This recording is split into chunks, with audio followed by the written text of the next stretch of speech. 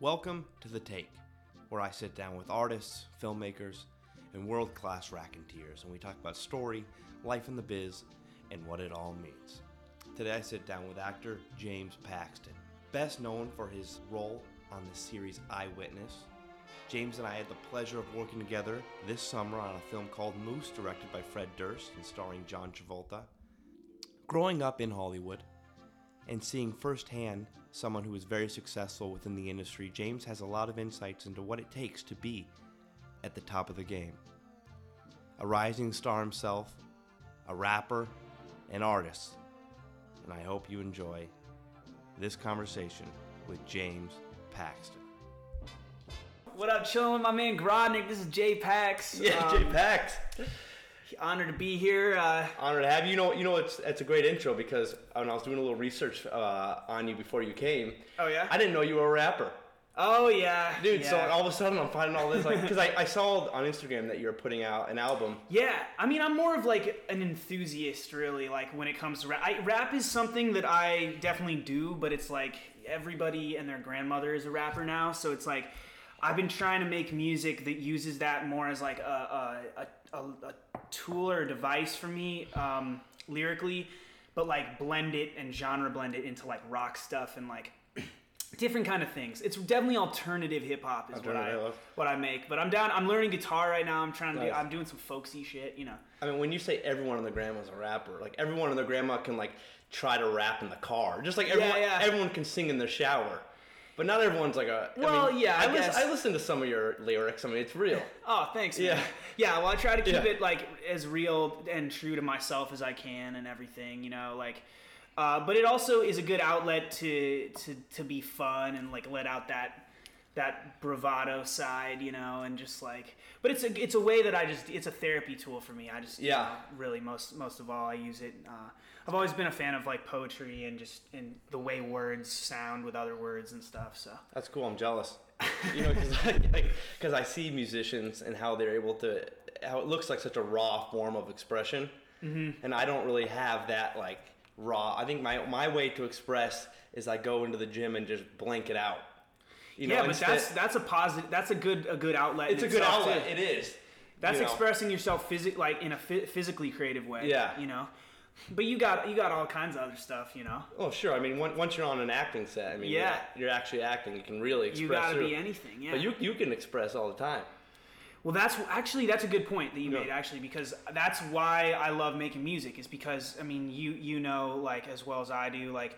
And anybody who spent any time trying to be an actor, that it's the time between jobs that are so hard to get through. You know, that's when you die a 1,000 deaths. It's like, you know, it's like, but music, nobody has to hire you to tell you that you can't that you can write a song. I mean, I can just you know sit down and write a song and link up with my buddy who makes beats or my buddy that's a guitarist, and we'll just make some stuff. Nobody can tell us, you know, that we can't do that, which is great. And it's amazing. And like in the acting field, you're constantly, until you have control over your own projects, you're at the mercy of just getting hired and and getting lucky. And So so that's why I do it. It's because it's something creative that keeps me going between acting jobs. That's amazing. That's awesome.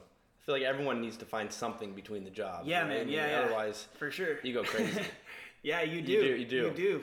So I want to. Did you? For those who don't know, James and I were just on the set of Moose. Moose. With John Travolta. Todd the God and his sidekick Slim. That's right. Yeah, we were hustling the streets of Hollywood. Yeah, dude. Yeah, it was good. Pickpocketing motherfuckers. Pickpocketing, yeah. Yeah. Until you didn't do what I told you to do. Yeah. Yeah, true. But Fred Durst directed it. Yeah. And Fred's the man. Yeah, Fred is the man. Did you rap it all with Fred on set? I actually Fred is I didn't rap on set at all with Fred, but Fred recorded me in his home studio a few songs like a few years ago. Oh wow. And he's actually like over the years mentored me musically, like a lot of talking about just finding the pocket of a beat or the rhythm in your delivery and stuff, and like he knows subtleties in music that I still have yet to really truly understand, you know, because I mean like he's he's still one of the biggest living musical artists. Like Limp Bizkit could still go around the world and sell like they do arenas. They still do. Insane. Yeah, like I follow Fred on his Instagram. Yeah. He's got like a crowd of like 30,000, doing the nookie. Yeah, dude. Oh, yeah. Man. Why is he always posting those car pictures? Yeah, I don't know what that is. Yeah, I don't know what that is. I gotta ask him that. I saw an article recently, like, talking about the genius of it. Like, someone was like, oh, really? The genius of Fred Durst's Instagram page. No, I have no idea what that is. Yeah, definitely. It's a move, though. We gotta find out. Yeah.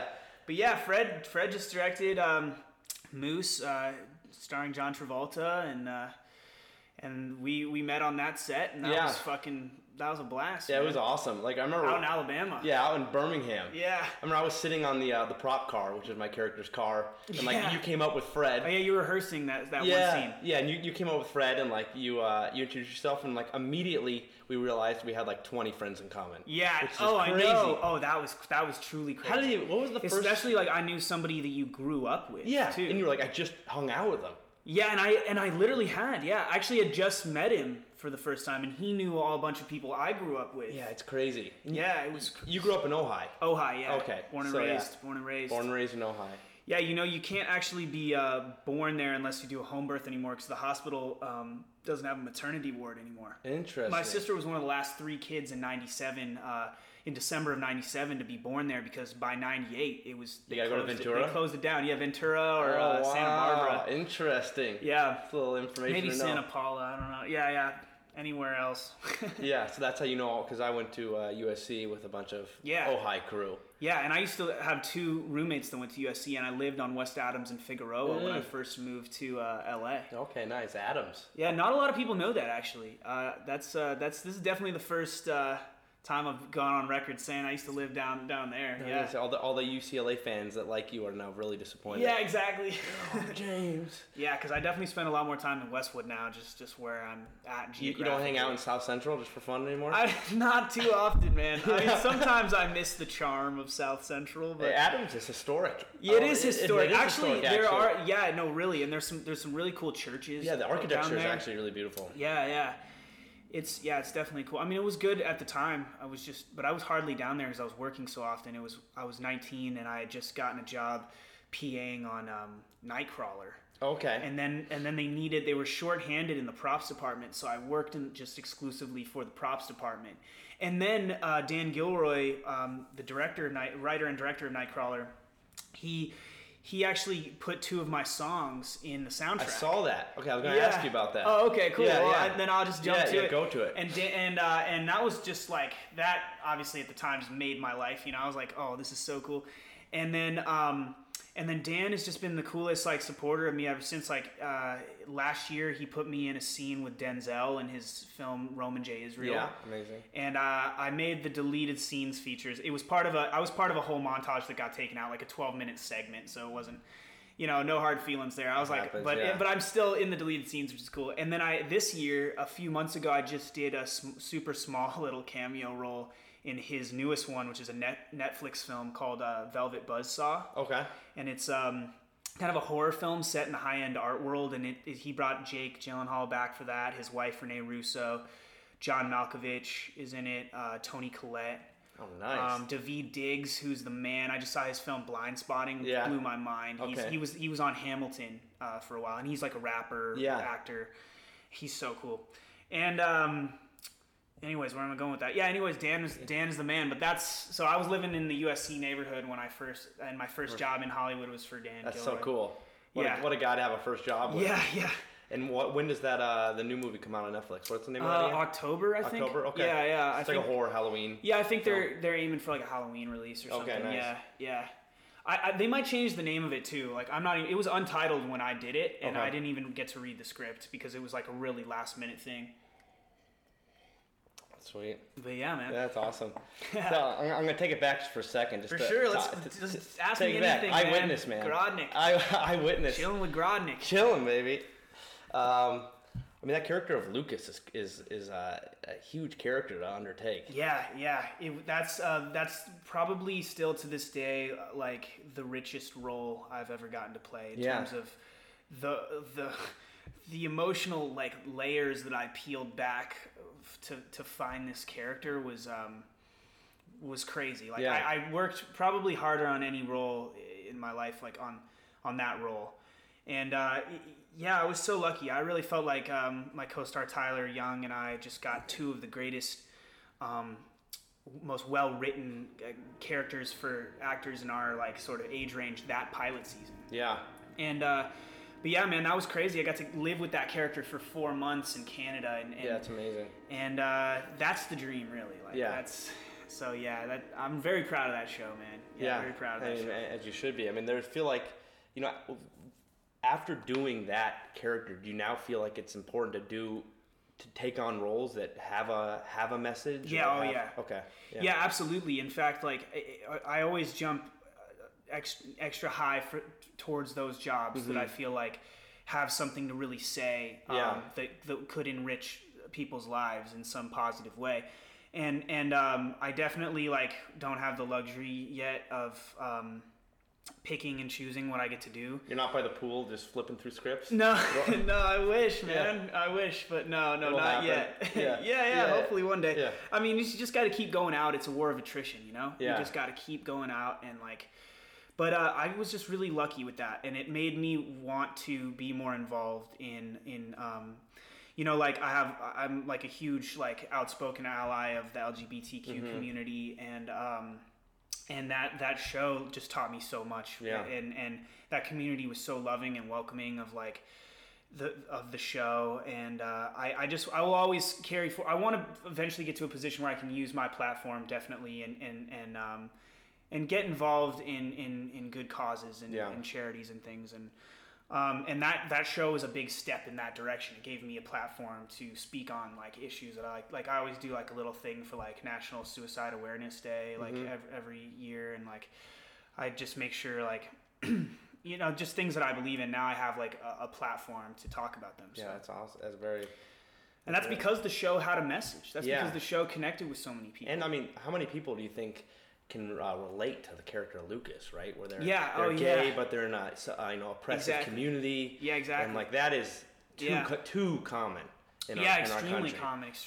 It really is. Did anybody reach out to you during after that show that was in a similar situation? Oh God, yeah. I've had tons of letters that I try to read as many as I can. Yeah. Letters and direct messages and stuff that just talking about kids' experiences about how they found the courage to come out to whoever it was that they were scared to come out to. It's usually like I find like a father figure. Wow. Or to their best friend. After watching Eyewitness, you're saying? Yeah. There's some people that have said that, dude, and I was like, that's life changing. Yeah, and then my good buddy Sean told me like a long time, like before I started shooting the show. I mean, he's like an older gay dude, and he had this secret relationship with this like I think he was the head, what do you call it? The captain of the soccer team. And this guy was like, had a girlfriend and was very macho but like super closeted and was having this secret relationship with Sean. And this guy, like not long after, basically got married to a woman, and he ended up killing himself after he had kids and everything. And it was just like, it was, and that was like, and there was similarities in terms of their high school relationship that I used, like things that he said that their dynamic was like that I brought into the show, because it's like Lucas doesn't know from second to second when he's around Tyler, he doesn't know if he wants to sock this dude in the mouth or kiss him on the mouth. Yeah. It's like he wants to do both equally. I mean, you're angry at someone for making you feel the way that you don't want to feel. Exactly. You know? Exactly. Yeah, totally. And Wow. so it was a really rich role to play in terms of like just all those dynamics at play and the push and pull and the tension. I really have yet to like do something since that really like challenges me as much as that. You know, I really want to. This is constantly about staying in practice, like acting like anything else. And sometimes I get scared I'm falling in and out of practice. You know, Yeah. It's like. No, you feel rusty. Oh, you yeah. feel rusty, Oh, right? God, yeah. Where you start to like, you know, if you're in a flow and then you go to another project and, you know, your nerves are not that, you don't have that many nerves, but you don't do something for a while, all of a sudden it feels like, wow, like, you know, I hope I can still do it. Truly. know? Sometimes I get on set and I go, am I even any good at this? I literally show up on set and I'm like, have I ever even done this before? Yeah, you I know, know, you like feel like- I have a moment, but then once I get through like the first scene on a project, Yeah. I feel a lot better and I feel Sure. more grounded. Once I get some film, you know, Yeah. in the camera, you know. I always feel like with each new director, going back to like when I was in acting classes in school, like the teacher on the first couple days, like I'd feel really nervous until I did what I thought was a good job for that director or for the teacher, and then all of a sudden like the gate dropped and I could just be myself. But until I feel like I proved my worth, I was like really on edge. Oh, for sure, man. I can relate. Yeah. Yeah, I can relate, definitely. So with your character with Eyewitness, you had bleached hair, right?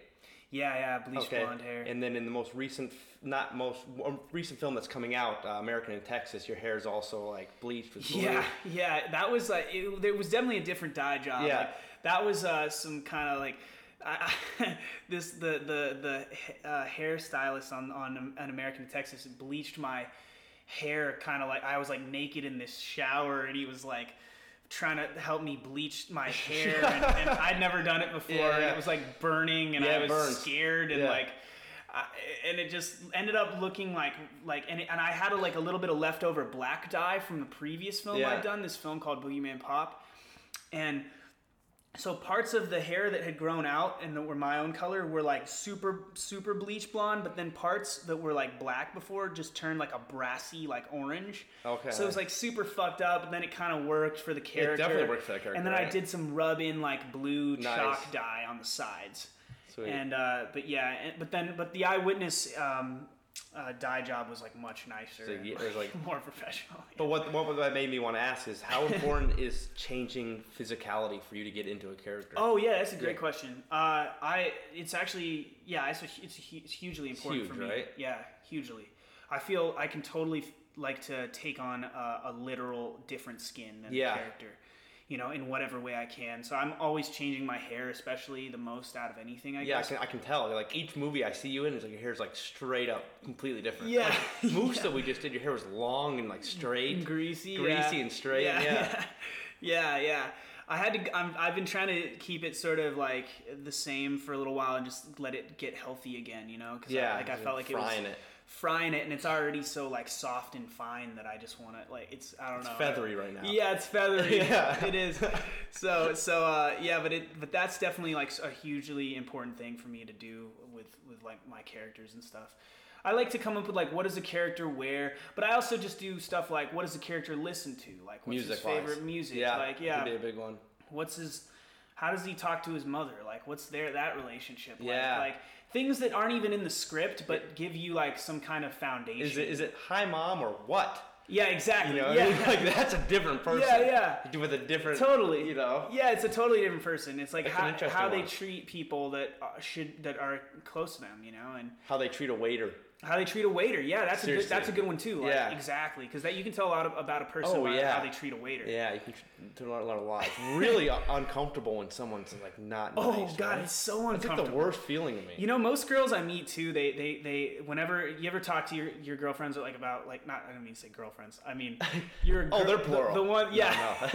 the ones that you've dated in the past. Yeah. I mean, not like right now. Is like about pet peeves and stuff. Yeah. I find like a lot of girls say like some of their biggest pet peeves are when like a guy's rude to like a waiter. Oh yeah, I've heard the same exact thing. Yeah, I've heard from girls that were like, I went out on this one date with a guy and he like snapped his fingers at a waiter and I was like, I'm out of here. Oh shit! Yeah, it was like snaps his fingers. You have to be another level of douchebag to do that. There's like a level of douchebag where it's like this guy's trying to appear like he's like cool and like, you know, high status or something. Like it might even be a show. He might be doing it thinking it's gonna help him get the girl. Yeah, which is weird. Weird, right? Yeah. Guys think they need to like. It's like a macho thing. Yeah, it's like trying to big dick someone. Yeah. But like you just look like the big dick. Yeah, you're a metaphorical big dick that we know has a small dick. Yeah, that has a small dick. Yeah, you're the big dick with a small dick. Exactly. Yeah, I'm going home. Exactly. Yeah. But yeah, man, what else we Yeah, so I got a whole piece of paper with notes on it. Oh James. shit! No way, you came prepared. I came prepared. We're only a quarter way through. Oh, good stuff, man. I could do this all day, man. I love hanging. Yeah. No, I got a cool question for you. So, what is, you grew up obviously in a Hollywood family, and your dad, the late great Bill Paxton, who I completely admire, an amazing actor, and who by anyone's standards, quote unquote, made it. Yeah, absolutely, right? Yeah. And I'm just wondering, everyone in our industry is always talking about, making it. I'm just kind of interested in what does making it mean to you? Man, you're really bringing out the good questions today. But these are good. These are good, man. Nice. I don't I've done a lot of interviews, just a little side note, and they some of them are they're not asking the right questions, and what is your favorite color? And yeah, exactly. But seriously, what is it? Blue. Okay, now we know. Used to be green, now it's blue. Oh, you changed. Changed somewhere along the way. But yeah, so that's a great question. What does making it mean to you? Yeah. You take a second. I guess, yeah, I look to my dad definitely as the closest point of reference I have to something I very much deem as an incredible success. And I think what was tough to see him sometimes not always recognize that he was as successful as he was, because he was never, most of us artists are never satisfied, and he definitely wanted to do a lot more and had so many things in play and goals in mind, and I don't think he ever slowed down a second to even appreciate his own accomplishments. So I don't want to fall into that place with my career, because you're never really happy. But it's I guess I would deem success as or making it as being able to live comfortably, but because I'm not setting out to be famous, I think that's the wrong goal to have in this. Definitely the wrong goal. I want to definitely be a working actor, so I'd like to do as many projects a year as pretty much as I wanted to. I would like to work as much or as little as I wanted to, I guess. Yeah, and okay. that's asking a lot. That's asking everything, I guess, really, but I want to be creatively fulfilled. And I want to be able to definitely just provide for a family the same way my dad did. And he gave us such an incredible upbringing and life, And that's what I wanted to do for somebody else. And I think making it, though, for me, ultimately will be inspiring others with whatever I get to do. And inspiring them and knowing that they can do it too, That's what I look at my dad, and he would always tell me, he's like, why not you? And I'm like, yeah, well, everybody's going to think it's nepotism, or I'm just following your footsteps. And he goes, man, would you shut up? If we were, he'd go if we were shoemakers back in the early 1900s or whatever, you'd probably go into the family trade and be a damn good shoemaker. Yeah. That's in the name. Yeah. I'm like, fuck. That's true, right? He's like, as long as you study and you dedicate yourself to this, you're your own person still. Yes, there's a lineage, but if you're not actually talented and hardworking and nice to work with, you're not gonna have a career. Exactly. No matter who your dad is. Exactly. Yeah, because it doesn't keep you in the room. It might open a door in the beginning, but it won't keep you in the room. You have to stay there. Yeah. So it's so he would always just be like, why not you, man? So he was always really encouraging, and that's what I want to be encouraging for other people. So I want to, I don't know. That's an interesting question. I hope I sort of answered. No, you definitely. You want to get, what I'm kind of hearing is that you want to be able to get to a place where you can kind of send the elevator back down to people. Yeah, absolutely. You know what I mean? I want to be able to, because I know so many, I have so many good friends that are actors that I just feel like deserve a shot and are so talented. And I just want to, that's a good way to put it. I definitely want to send the elevator back down to people, and I want to, because I eventually want to get to a place where I'm producing and hopefully directing something one day, and so that is and creating opportunities. That is in your Zeitgeist directing, because I see that you have produced and co-produced projects that you've been involved in. Yeah. Some more in some hands-off ways and some more hands-on ways. Yeah. Yeah. I just was a pretty hands-on producer of a short film that I shot in January. Okay, awesome. Yeah. Which one? What is that one? It's called Romana Clay. Okay. It's kind of like a little horror short. It's just submitted to festivals right now. It'll probably end up online somewhere. Okay, nice, sure. yeah. But it was just like, it was for the experience. I basically did it because I was going through a real lull in and acting work, and I was like, maybe I can just use my platform, raise like a little bit of money. We raised like $20,000 to make this, and then my mom kindly let us shoot up in her house in Ojai, and so we just like shot up there, and it was just to get my momentum, the ball rolling again. It was like, maybe this, because work begets more work, and just being like in a positive creative space like brings more towards you. So that's why I did it, really. So at the end of the day, I don't really personally care what happens to that specific project. I'm proud of it. I think it's cool, but it was a bridge. It was yeah. I know that feeling, because as an actor, it's you're out and you talk to someone, they go, "What have you been up to?" And if you can, I hate that question. If you just go, nothing. Like that's not going to get you more work. No, it's not. But hey, what have you been up to? Well, I just directed and starred in this, passionate film I just made. Yeah.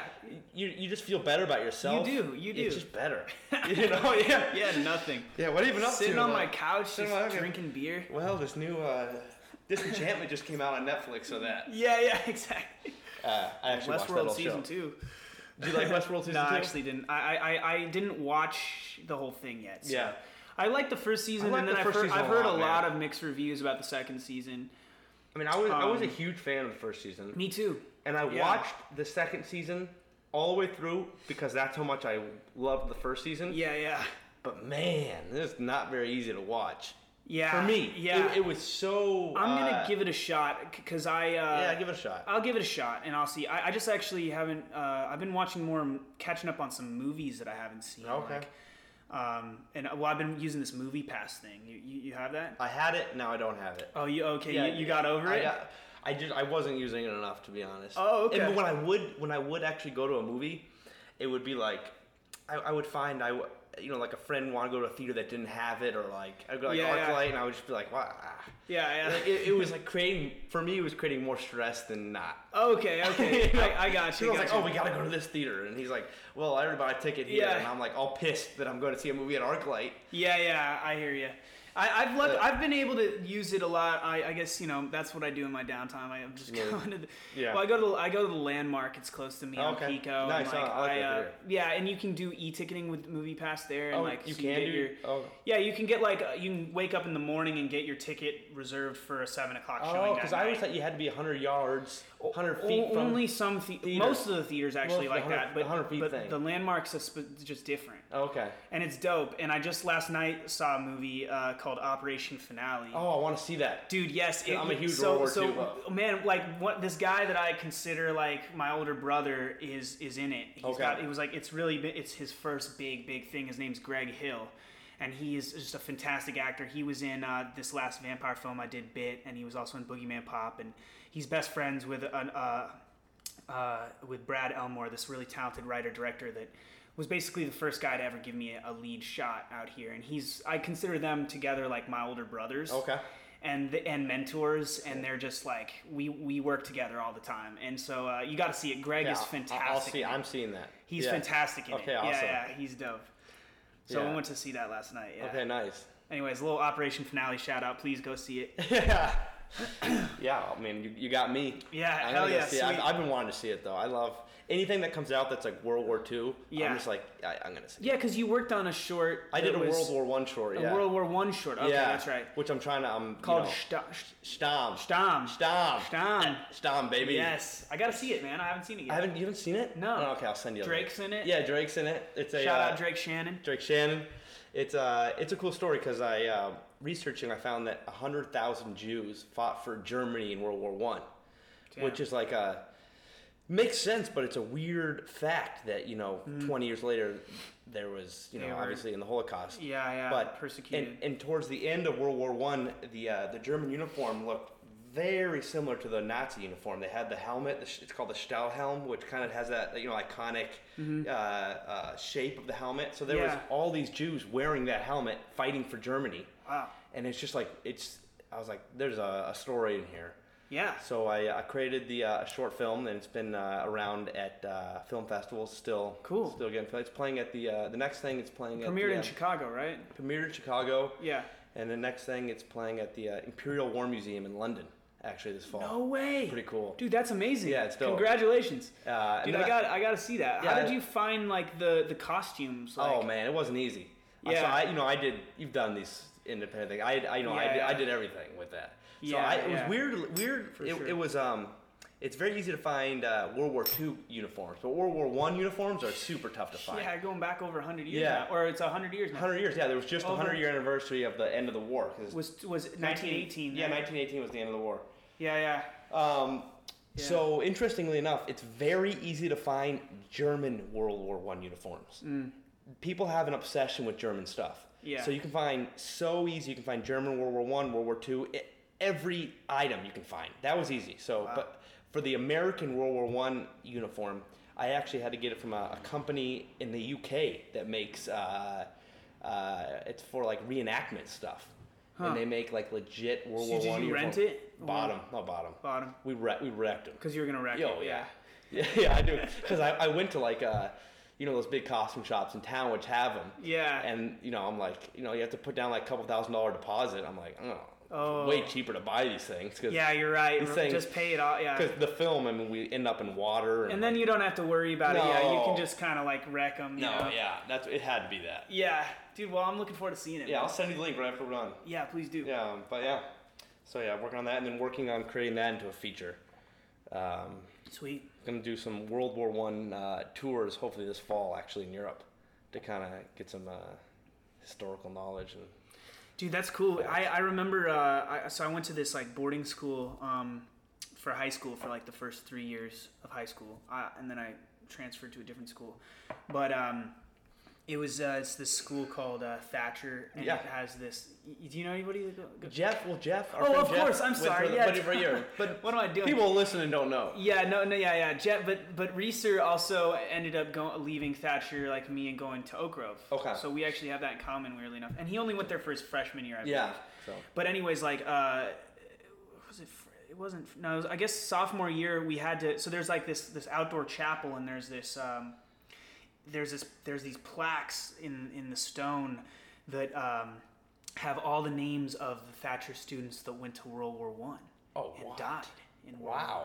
And then they have World War II, and then they have like Vietnam. They have like all the wars. Interesting. Yeah, and it's from 1889 was the school was founded. Wow. So it's like That's old. cool. That's crazy. Yeah, by Sherman Day Thatcher. So that's like an old tradition schools maybe had. Yeah, and there was this really cool project. I remember. I can't honestly remember the teacher that gave us the project, but I remember in this history class we had to go and pick a name, and we had to go in the records and find out everything we could about that student who had passed away in the war, and talk about his whole life, and then basically just do a whole profile on him, and it was really cool. I still remember the name of the guy I profiled. His name was Philip Newbold Rhinelander. Wow. And he was shot down. He was shot down out of the air over some town in France. Wow. Yeah, but it's a cool project. Yeah, remember that? Cool. Yeah. Yeah, it was cool. Schools like did their thing right when you remember some little fact like that. Yeah, right? Well, you actually, you kind of just knocked it out of my really? noggin, You hadn't thought about it? Yeah, no, I probably hadn't thought about it in years, man. Wow. 6, came 7 back years. up. Yeah. It's crazy. Yeah, I guess for some reason you were talking about remembering something from school, and I just remembered about how we had to mummify an orange. What? It's not really that good of a fact. But it was like we were studying the Egyptians. That's hilarious. I mean, like mummify an orange. That's fun. Yeah, it's fun. It's very, very important that I brought that up. Yeah, no, I love it. I love it. All right, we'll get back. We got a few more here. Okay, so I saw you were on Jay Leno when you were like 9, right? Oh yeah, you did your research. Yeah, I know. I did a little research on you, guy. Yeah, you did. So you were on Jay Leno, like you were. Yeah, I was. Yeah, so I went on. It was kind of I think it was my dad's idea. So I did the first thing that got me into SAG was a role in Spy Kids 3, and I was 9. And it wasn't intentional. Like, it was just, I was visiting my dad at Troublemaker Studios, Robert Rodriguez's company in Austin. And he was shooting, like, he did this, like, little recurring kind of supporting character in the second one and the third one as this guy named Dinky Winks. He was, like, this theme park owner, Western kind of guy. Okay. And Robert was like, the end of my film is, like, all about this family theme, and all the characters are going to have their extended family come with them, like, at the end. And so he's like, how about we just, I want your, if James is cool with it, to play, like, Dinky Winks Jr., the mini version of you. Oh, wow, cool. So they put, like, a fake belly on me. It was like a pillow and, like, stomach thing, and, like, I was like a mini me? Yeah, and he, like, I was like a mini me, and he threw me 2 lines, and that's actually what got me into SAG. Okay, cool. And then I shortly after that, Dad was doing Jay Leno, and he thought it would be a fun idea. He had already done the show a bunch of times by that point, to have me come out as, like, a little surprise guest with him. And Jay, were you dressed up as the No, I wasn't. I wasn't. But Jay was definitely, like, super cool with the idea and everything. Yeah. I remember Jay coming back to, like, the green room backstage with us, and he was like, hey, so you good kid, you know? Like, and he was just like, and I was like, yeah, you know. He's like, oh, you got the butterflies, huh? You got the butterflies. And I was like, yeah. That's, like, the first time I remember somebody telling me that, using that expression, like, getting the butterflies. From Jay Leno. It was from Jay Leno. And but I went out, and he and I, just because I was a kid, you know, he wanted to make sure I was, like, not going to just, like, freeze up out there. Yeah. We, like, ran a little bit with each other. Like, we came up with I was going to tell a joke. Yeah. And so I told this joke to him backstage, and he goes, you got to tell that on the show. I'm gonna ask you to tell that on the show. And I'm like, okay, I'm ready. Yeah. And so so he was really cool. So my dad went out first, and then I came out, and I think Tara Reid was on that episode, and then Blue Man Group was, like, the musical guest. Yeah. Oh, wow. But yeah, so we did that in, like, 2003. You remember the joke? Yeah. So it was like I was a really childish joke at the time, right? So I was like, so there's these 3 friends. Their names are Poop, Manners, and Shut Up. And Poop got hit by a car, and Manners went to go help him up. And Shut Up went to the police, and the police asked, "What's your name?" "Shut Up." "What's your name?" "Shut Up." And he go, "Where's your Manners?" "Over there picking up poop." This is terrible. Did you get a good laugh? I think people were like, "Oh, you know, like kids say the darndest thing." Like I forgot about those kind of jokes. Yeah, like those kid jokes. Yeah, those like, are funny. This involves some poop, and poop was the funniest thing of all time back then. And it sounds like that word was invented by a kid. Yeah, it does. Right? Yeah, it does. Yeah, but I remember I had this little bit. Also, it was the first thing I said that Jay and I had figured out. Well, my dad too, but at the time, my dad was doing this, like, swear jar thing, because like he would like swear a lot, and like just so, like, it was his idea. It was his idea to create this. Maybe it was my mom's idea. Yeah, I'm not sure, but it was somebody, and it was enforced, and it was like every time, like, he swears, like, I get $1. Oh, nice. And so Jay goes, so James, I hear you and your dad got a little bet going on or something like that. And I'm like, yeah, well, you know, every time he curses, I get $1. And he goes, well, how you doing with that? And I go, well, sir, I made $20 on the way over here. And that was how I kicked off the show. Oh, nice. Yeah, that's awesome. It was fun, yeah. That's sweet. Yeah, he was cool. That's cool. So I wanted to just hit that and then be like, you know, so you had, like, a real early view of the industry. Yeah. You know what I mean? Like, from a young age. Mm-hmm. And, like, that could have either sent you either way. You could have been like, I want nothing to do with this. Yeah. Or I want everything to do with this. And obviously you went, you were hooked. Yeah, absolutely. So what is it that you like about, you know, what I'm trying to see, you know, what really hooks you about this industry? I guess before I even knew, like, what my dad did, I could tell he had a cool job. And the reason why I could tell he had a cool job was because we were traveling a lot. And so we were always visiting him in places. And even before I knew he was, like, on TV and in movies and stuff, I didn't really, like, I was like, oh, Dad's job allows him to, like, go all over the place. Yeah. And I always found that, like, incredibly alluring. And so what was the question exactly? Yeah, the question. Yeah, I mean, you're answering. Oh, okay. Yeah, like what hooked me? Yeah. So I guess that was the first hook. You know, It was like, oh, he doesn't. It's go like to a sequence of hooks, like and becoming more and more like pulled into. He's not going to an office every day. Yeah, and I thought that was cool, and then I started to really like just enjoy the aspect of storytelling, and then and this sounds kind of dark, but. Eventually I realized like I felt sometimes more comfortable being in a character than in my own skin. Yeah. So that, not to like have this this interview take a wrong turn. No, I think a dark turn. I would think most actors feel that. Yeah, like I feel really uncomfortable in rooms sometimes, like around like large groups of people. If I don't have like a little shtick going or something. Yeah, no, I feel you. And it's you're playing a character, and you kind of know your parameters. Yeah, and you kind of know like. Yeah. It obviously also when people react to that character, it's not reacting to you. Yeah. You know what I mean? So exactly. I would say most people feel uncomfortable in their skin. Yeah, I think actors so too. just have the opportunity to overcome that by playing characters. Yes. You know, I don't think it's. So I think that's what hooked me. Yeah.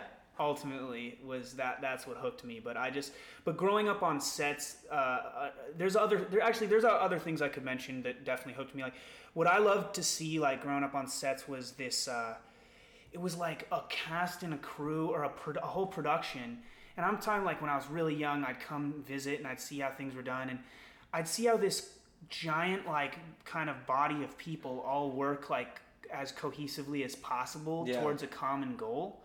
And it was like this weird band of gypsies that like come together to like bring this thing to life, and then they disband and they all go their respective ways. And it's like bizarre but very beautiful at the same time.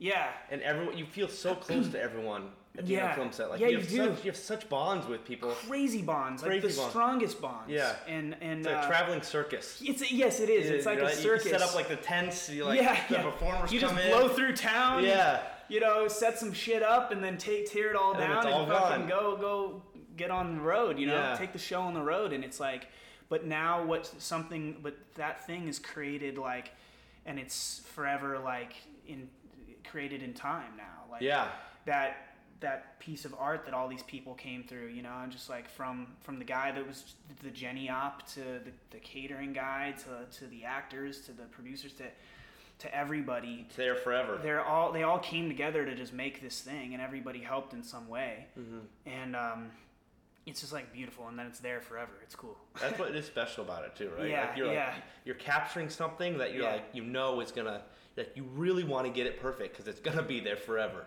Mm-hmm. It's not, you know. Yeah, absolutely. So I think that's another thing that hooked me was like seeing that many people, because it's like of the quirkiest people all mixed up together too, like the most eccentric people, and all working together. I just think it's cool, and I think that's what first hooked me after the traveling thing. After just seeing like, oh, we get to go places, it's cool, and then and then ultimately getting into like the craft, just feeling like. I'm more comfortable as a character, so that's kind of like ultimately those are three main things that hooked me, I guess. Cool. So it's like the lifestyle, the interaction with people, and the art itself. Yes, yeah. Cool. You're doing the right thing then. Yeah. I'm trying. Don't do anything else. No, I don't think I can do anything else. I feel you. You know the feeling, right? I know the feeling. You're like, fuck, what else can I do? Like, I remember growing up and people were like, you know, what's your plan B? I'm like, I don't. Yeah, it's a tough question. It's a tough question. You're always, as an actor too, I remember getting the question like, oh, you know, everyone will tell you, oh, that's a tough business. Mm-hmm. Oh, you know, barely anyone makes it. And I remember being like, it's like the most competitive business in the world, maybe. You think? I mean, if you think about it, it might be. I'm not saying it's the hardest thing to do at all in terms of doing it. Like, I mean, like, I'm sure becoming a brain surgeon is extremely competitive, but that's not just competitive. That's just hard to do. Like, that's just... The difficulty of the task weeds out people. Yeah. And I think what weeds out people out here is the how can I put this exactly? I don't think it's necessarily the difficulty of the doing, because that's the fun. That's the fun. Yeah. It's the difficulty of the staying in the audition process, keep going out, staying excited and not getting jaded. Yeah.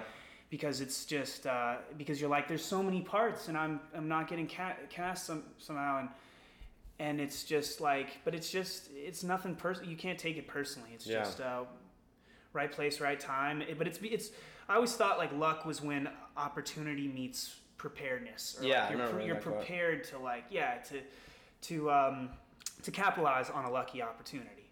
So anyways, I'm trailing off there. No, it's good. I mean, I think you're going right into like the next thing I wanted to ask, which is your advice to young actors coming out here. And it kind of sounds like you're saying stay with it. Yeah. Stay, if you're gonna stay with it, know what you signed up for. And if you don't, and if you're not willing to like be patient and persistent, you should find something else to do, because it's, I think in terms of, that's what I was gonna say, is like I think it may be the most competitive thing, like, or most sought out, one of the most sought after thing, like being an actor is one of the most sought after professions, I think, in the world. Like, think about how many people are out here just trying to do it. So I want a number on that. I want to know how many people I want to know how many people live in LA who want to be an actor. I wish there was some way to quantify that, because I feel like every day 1,000 more people move here to become an actor. How many people? And maybe 1,000 people move away. You know, like maybe it equals out or something. I've heard a statistic that like a high percentage of people who move to LA leave in the first year. Really? Yeah. I mean, I believe it. I believe it. I mean, you come here thinking, it's going to be... I mean, I feel like a lot of people want to win the lottery is what they want. Yeah. You know what I mean? They want to be, quote-unquote, discovered, which is... Yeah, they do. The same thing as going to 7-Eleven and buying a lottery ticket. It's a lottery. It's the lottery. It is a lottery. Yeah, that's a perfect way to put it. You know? It really is that. Yeah. Yeah. So my advice to people, just knowing that it's... you got to just keep going out. The more you go out, the more... Oh, but you know what my main advice... Like, that's my main advice for just, like, okay, if you're going to do it, just stick in there. Yeah. Don't get complacent at all. And, like, go to all your auditions. Even if you don't like the character, you don't feel like you're right for it, go to the audition. That person auditioning you might have another project. Exactly. They might be like, okay, you're not this character, but you're perfect for this other one, actually. Yeah. And maybe you can fit here, or a different project, or whatever. And but I think also what my dad always taught me was that, like, this business rewards the self-starter. It's like what you did with your short. You created a short that you put yourself in. If you can try your best to get your own thing off the ground and pitch your own ideas and projects, you can have a little more control in putting yourself, like, giving yourself opportunities. Yeah. Because you can't necessarily only wait around for other people to give you opportunities. I mean, people will give you opportunities if you fight hard enough and keep going out. Like, that can happen. But also be, like, trying to hustle something yourself and, like, give yourself an opportunity. Yeah. So that's my main... I mean, look at a lot of people that have created their own shows. Like, Issa Rae with that show Insecure on HBO. Yeah. Like... She's so phenomenal, and, like, Broad City. She just gave herself the title character, created the show. Yeah, Broad City, Girls, like Lena Dunham doing that. I mean, there's like a lot of other options. Those are just, I'm just thinking of, like, running through HBO things right now. Yeah, but HBO's good. Yeah, I love HBO. I know. But that's my, like, main advice is try to get your own thing going. Like, try to band together with other young, up and coming, like, hungry, talented people, like, whether it be actors or writers or production designers or musicians or whatever, and figure out and assemble your own team. Yeah. Essentially is, like, really important. So that's my advice. Cool. Yeah. So make your own stuff. Yeah. Do your best to make your own shit. Yeah. And then all the while be going out and trying your best to go out for other things and just getting in front of people. It's just getting, this business definitely is networking, and, it's just so tough though, the climb, but it's all good. Yeah, it's tough. There's a lot of gatekeepers. There's a lot of gatekeepers. There's a lot of gatekeepers. They like their gates. Yes. Yeah, they do. The shiny gates. They do. That's sweet. But that's awesome, man. So I'm super excited for Moose to come out. Yeah, me too. I can't wait for Moose to come out, and That's gonna be I phenomenal. had a blast shooting that with you, man. Yeah, me too, dude. Yeah, that was so sick. That was a lot of fun. Yeah. Shout out John Travolta being just the coolest as well. He was amazing. Yeah. It feels so cool when people ask, how was John Travolta? And I get to say, amazing. Amazing, yeah. Like, literally, so nice, so giving as an actor. Yeah. He was, like, rehearsing with us. Yeah, and he was, like, working through different ways to do it with us. Yeah. And I remember he was giving me some acting, like, advice and direction in the scene, and I was like, yes! Like, that's fucking sick, you know? Like, you can't buy that. No, you can't. Yeah, you can't, you know? That was called learning while you're earning. Learning while you're earning. Yeah, I man. like that. That was good. Yeah, that was really cool. And I've got this punk rock film called An American in Texas coming out on all streaming platforms on September 25th. Awesome. The trailer's out right now. Everyone should go check it out. The trailer is awesome. Yeah, thanks, man. I was telling you before this started, I was like, I tried to watch it before this interview, and it's not out yet. It's coming out. Yeah, it's not out. Yeah, it'll be out soon. And that's a cool one, and that was a good lead for me. And then I did another film that's making festival rounds right now called Boogeyman Pop that was bought by Blumhouse, and they're distributing it. And a new trailer for that just came out, too. Okay, just recently. And that was super fucking cool. And you got an album? You got a new album? Yes, I got an album. Yeah, it's a collaboration with my buddy Greg Hill, who I mentioned from Operation Finale. Okay. Oh, wow. He's a great musician as well, and we did a collaboration album. My buddy Jared and I, he goes by Redbeard, and we're collectively, he and I, we go by Aya J. Okay. It's AYYUH space J, Aya J. It's a long story on that one, but we're not to get into that one. But that's the name. We're going with it, and we got an album called The Birds That Sing at Night that's Greg Hill and Aya J, and it's out September 7th. Okay, nice. There's like 5 songs out on it right now, right? Yeah, we have another EP out called Do Not Disturb on that's all the one streaming platforms. Okay. Just have 5 songs, yeah. Okay, sweet. Yeah. You get busy. Yeah, Albums, definitely. movies, working. Yep. Nice. Yeah, man, yeah. Well, it's cool. We'll absolutely. look out for it, man. I can't wait. Thanks, man. Thank you. Good having you, dude. You too, Grodnick. Thank you, man. Yeah, man. I Thanks for appreciate coming it. on. Hell yeah. We'll have you back after Moose. Sweet. Yeah. I'll be back. All right, sweet.